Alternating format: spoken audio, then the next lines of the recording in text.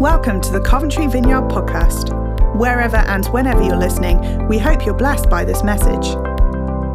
If you want to find out more about our church or speak with someone about Jesus, head to coventryvineyard.org. So, I don't know about you, but I am easily distracted.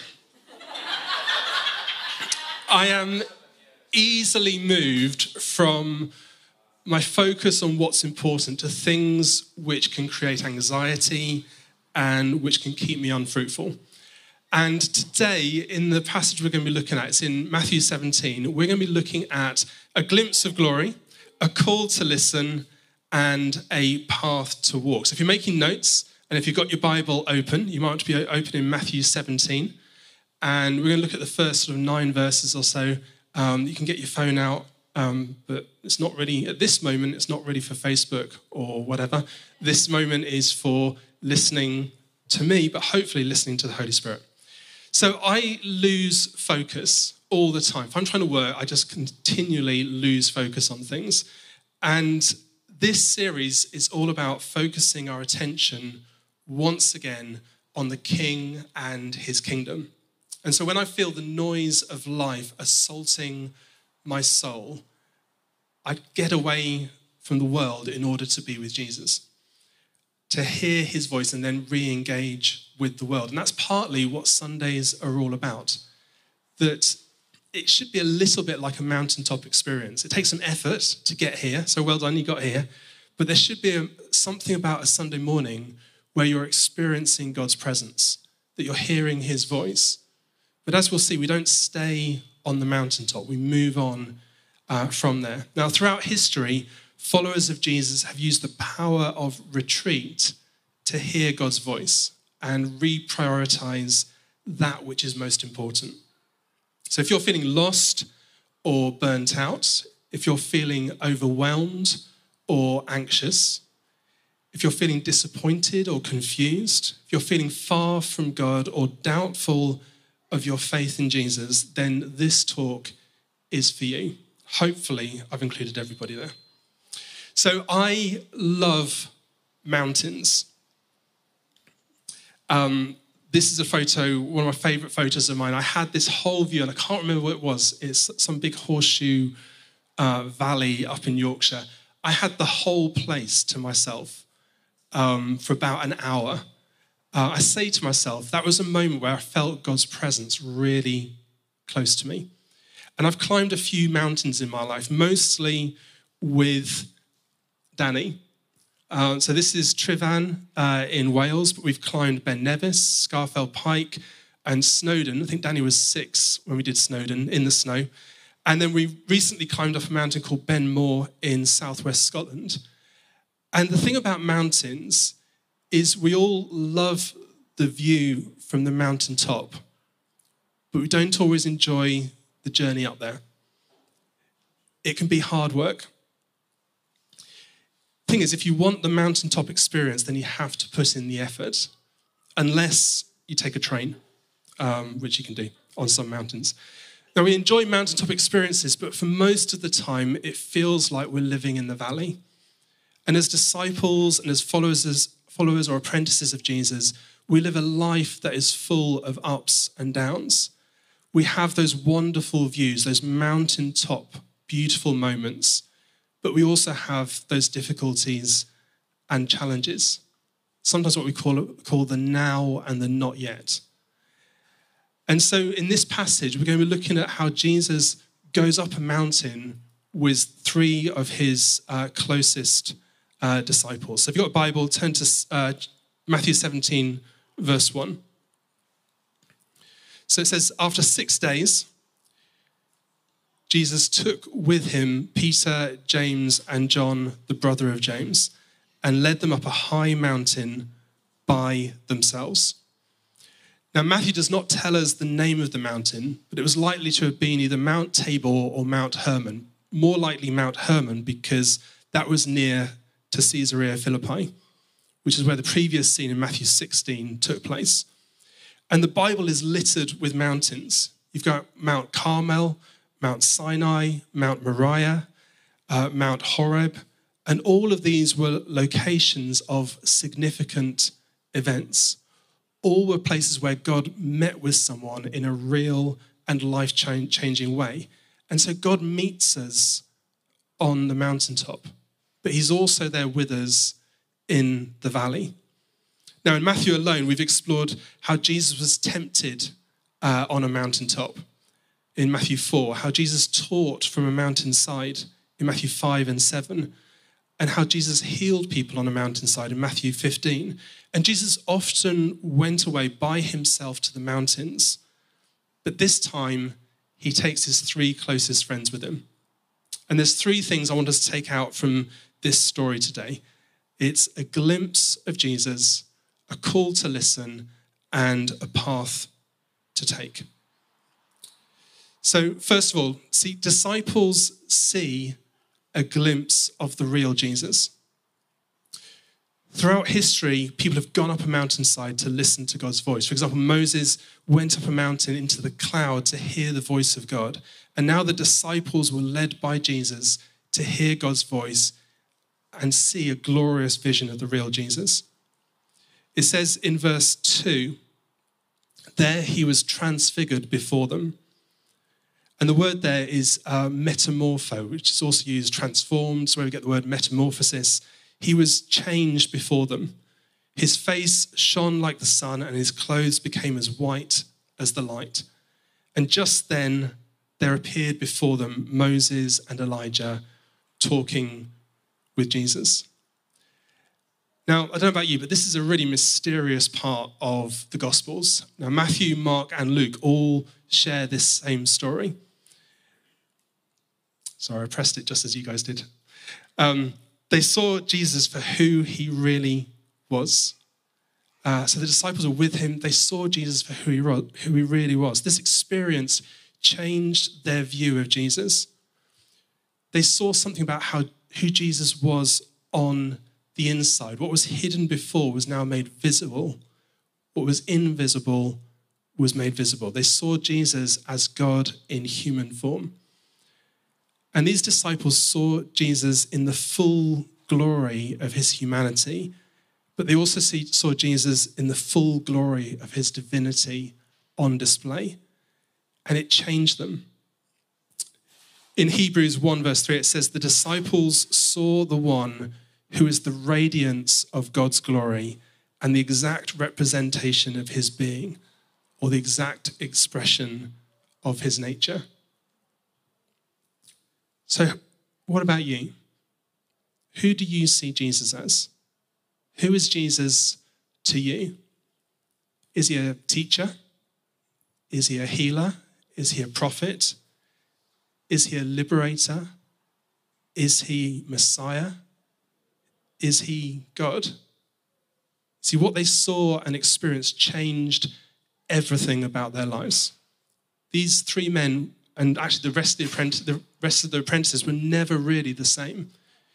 If you are a follower of Jesus, it's because you have seen a glimpse at some point in your life of the real Jesus. The Holy Spirit has shown something of who Jesus is to you. And you've gone, that's enough for me. I'm in, I'm going to follow him. So he's talking with Moses and Elijah. And I don't know how they knew it was Moses and Elijah. I don't know if they had badges or if they did like introductions and they sort of went around, yeah, Moses, Elijah. This is a mysterious passage, but most commentators would say that Moses was there and he was symbolic of the law, and Elijah was there and he was symbolic of the prophets. But it's not really about Moses and Elijah. It's all about Jesus. And here he is the apex, the summit of human history. The only other thing I'd add to this little bit is, who is on this journey up the mountain with you?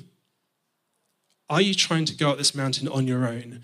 Or do you have 2 or 3 companions that are with you on the journey? Now, a while ago, we introduced journey groups to have people on the journey with us. That as we're opening up Scripture, as we're opening up the Bible, and we're reading and we're having the Holy Spirit teach us, that we've got other companions on the journey that are sharing that journey with us. And I'd really recommend you have some people on the journey with you. So the second point is that disciples listen to Jesus. In verse 4, it says, Peter said to Jesus, "Lord, it is good for us to be here." Now, Peter often would sort of start saying something without really realizing what he was saying. He says, "If you wish, I will put up 3 shelters, one for you, one for Moses, and one for Elijah." Now, I quite like the way how Peter says, "if you wish." But then he goes off and says, okay, I need to do something. I need to build something. I need to make something happen for this moment. He wants to kind of build this sort of tabernacle for the presence of God. It's like, let's stay here on the mountainside and let's build something as a testimony to it. And then in verse 5, it says, while he was still speaking, a bright cloud covered them, and a voice from the cloud said, "This is my son, whom I love. With him I am well pleased. Listen to him." I think you know you're in trouble when God interrupts you. While he was still speaking, a bright cloud covered them, and a voice from the cloud said, "This is my son, whom I love. With him I am well pleased. Listen to him."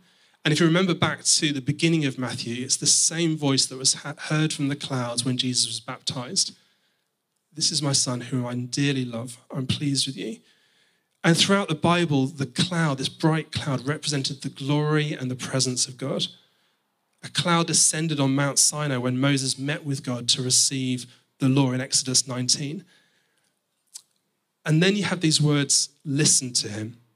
And this echoes Deuteronomy 18:15, which says, "The Lord your God will raise up for you a prophet like me from among you, from your fellow Israelites. You must listen to him." And really this little part, this bit, "listen to him," is the pinnacle of this story. It's the sharp point of this mountaintop summit. And this story is really all about listening to Jesus, who is far more than you think he is. So I was just thinking about what this means to listen. What does it mean to listen? And I was thinking within these 3 points, there's 3 little things I want to just bear on with listening. See, to listen is a way of hearing the voice of love. In his book, From Here and Now, Henri Nouwen says the word obedience comes from the Latin obedire, which means to listen with great attentiveness. Without listening, we become deaf to the voice of love. The Latin word for deaf is surdus. To be completely deaf is to be absurdus. Yes, absurd. When we no longer pray, no longer listen to the voice of love that speaks to us in the moment, our lives become absurd lives in which we are thrown back and forth between the past and the future. So my first point, to listen is a way of hearing the voice of love. And secondly, to listen is a way of waiting on God. It takes time. You have to have that moment. We can't just rush from one thing to the next. We have that moment to let the noise of life subside. I remember being on holiday with the kids a number of years ago. And I don't know if you ever played that game in a swimming pool where you splash around and you make all the waves, and then you all have to be really, really still until it goes completely silent or completely still. There's no ripples on the surface. Sometimes listening is a little bit like that. We just have to wait. And we don't want to wait because we want to hear God's voice now. It's like, okay, go on to the next thing. But to listen is to wait, to have that silent voice of love start speaking to our hearts. Then thirdly, to listen is a way of yielding to God. When we listen, we surrender, we yield. It's not a formula for spiritual formation. There isn't really one particular formula. But if it was, it would be something around turn and yield. Something about turning over the illusion of control to God. We listen and obey. To listen to Jesus is to turn and yield. It's not what I will, but what you will be done. It's to let go of our trust structures, the things which we depend on that are not from God. To let go of our desire to control, to let go of power and approval, to let go of our desire to change situations or change people in our favour, to set aside and let go of all that keeps us distracted, all that prevents us from truly committing to this journey of following the King and his kingdom. And it's to open up to the love and presence of God and God's action within us. So we're going to come back to that at the end this morning. Now, thirdly, disciples have a path to walk. It says in verse 6, when the disciples heard this, they fell face down to the ground, terrified. But Jesus came and touched them. Get up, he said. Don't be afraid. And when they looked up, they saw no one except Jesus. I'd suggest that to listen is also a way to be free from your fears.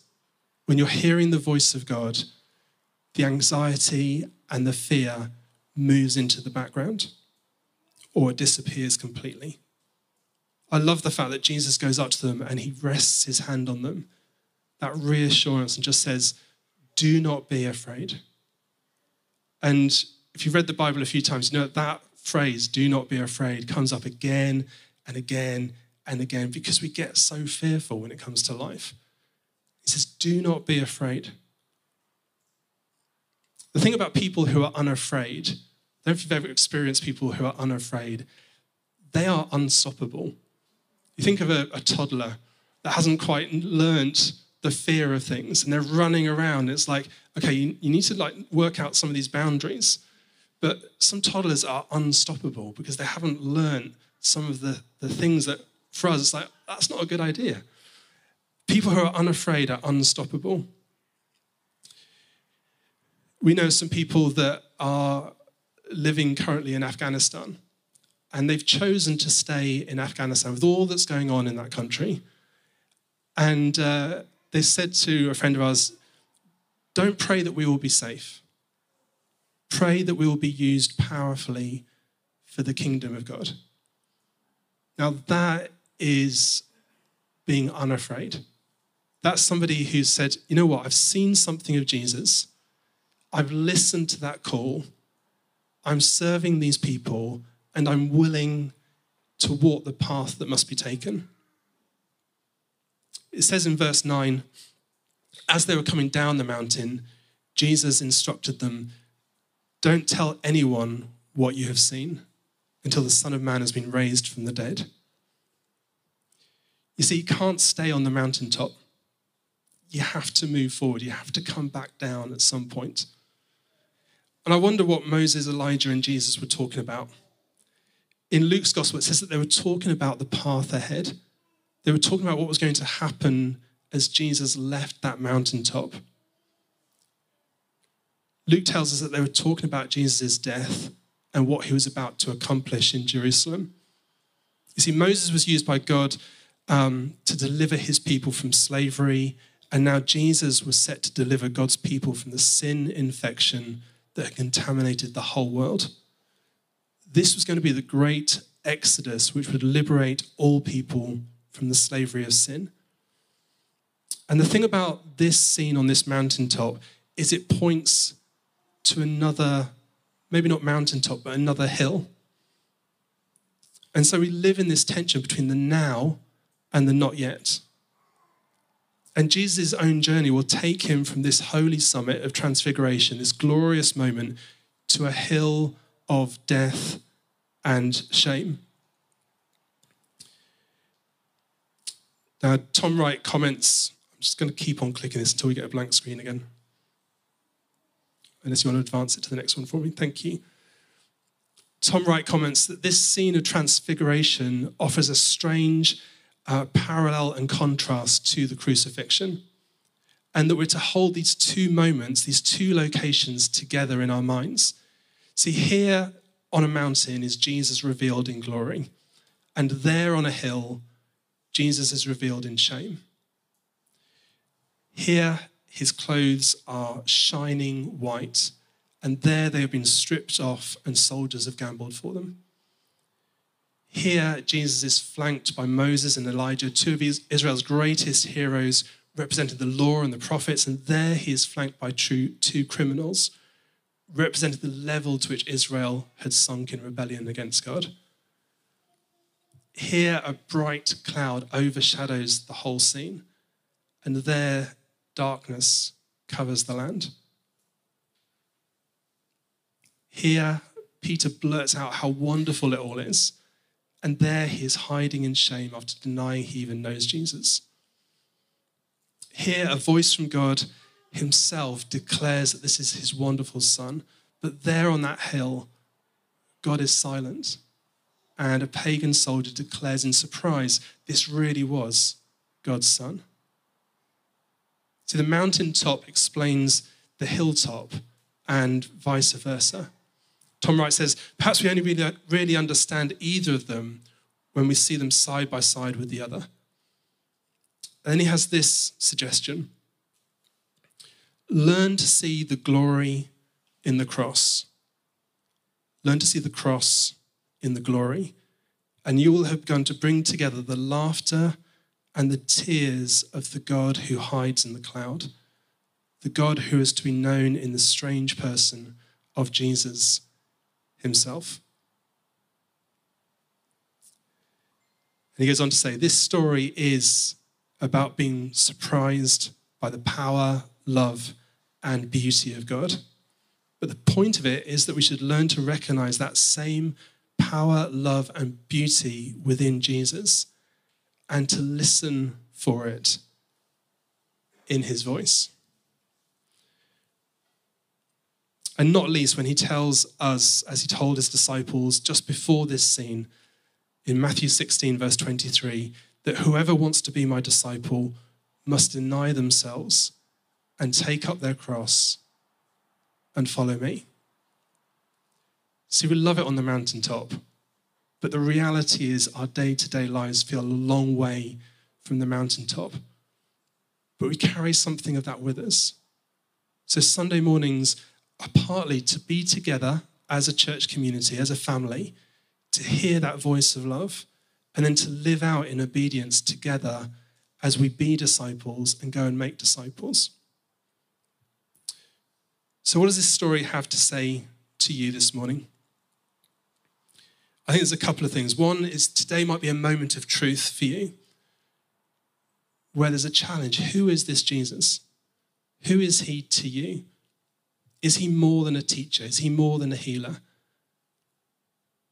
And if he really is the Ancient of Days, the creator of all, the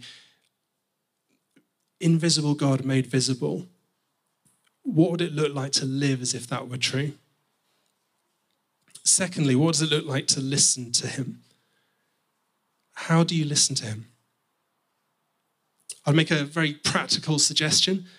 If you are able to get up as early as you can, and I know that's unrealistic if you've got little kids, but find some time before you turn on your phone, before you check the news or Facebook or the weather, to open up your Bible and sit and read and wait and listen. To let the noise of the world quiet down. If we take the time to stop and see Jesus for who he really is and to listen to his voice, it would change absolutely everything. You see, to listen to Jesus is to live in the now. It's not going back and forth. To listen to Jesus is to move on from the things which haunt us from our past. To listen to Jesus is to stop worrying about the uncertainty of what will come. To listen to Jesus is to live a life full of meaning and abundance. And to listen to Jesus is to be his disciple and to go and make disciples wherever you are. You see, Jesus is on a journey and he's fixing his eyes on what's to come on the hill of Calvary.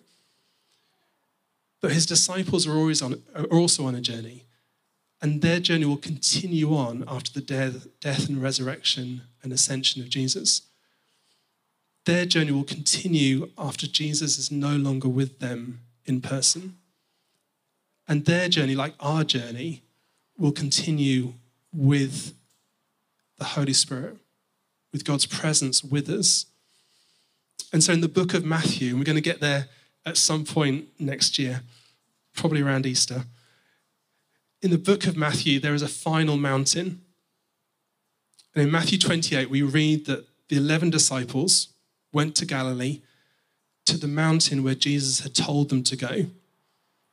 And when they saw him, they worshipped him, but some doubted. Then Jesus came to them and said, "All authority in heaven and on earth has been given to me. Therefore, go and make disciples of all nations, baptizing them in the name of the Father and of the Son and of the Holy Spirit, and teaching them to obey everything I've commanded you. And surely I am with you always, to the very end of the age."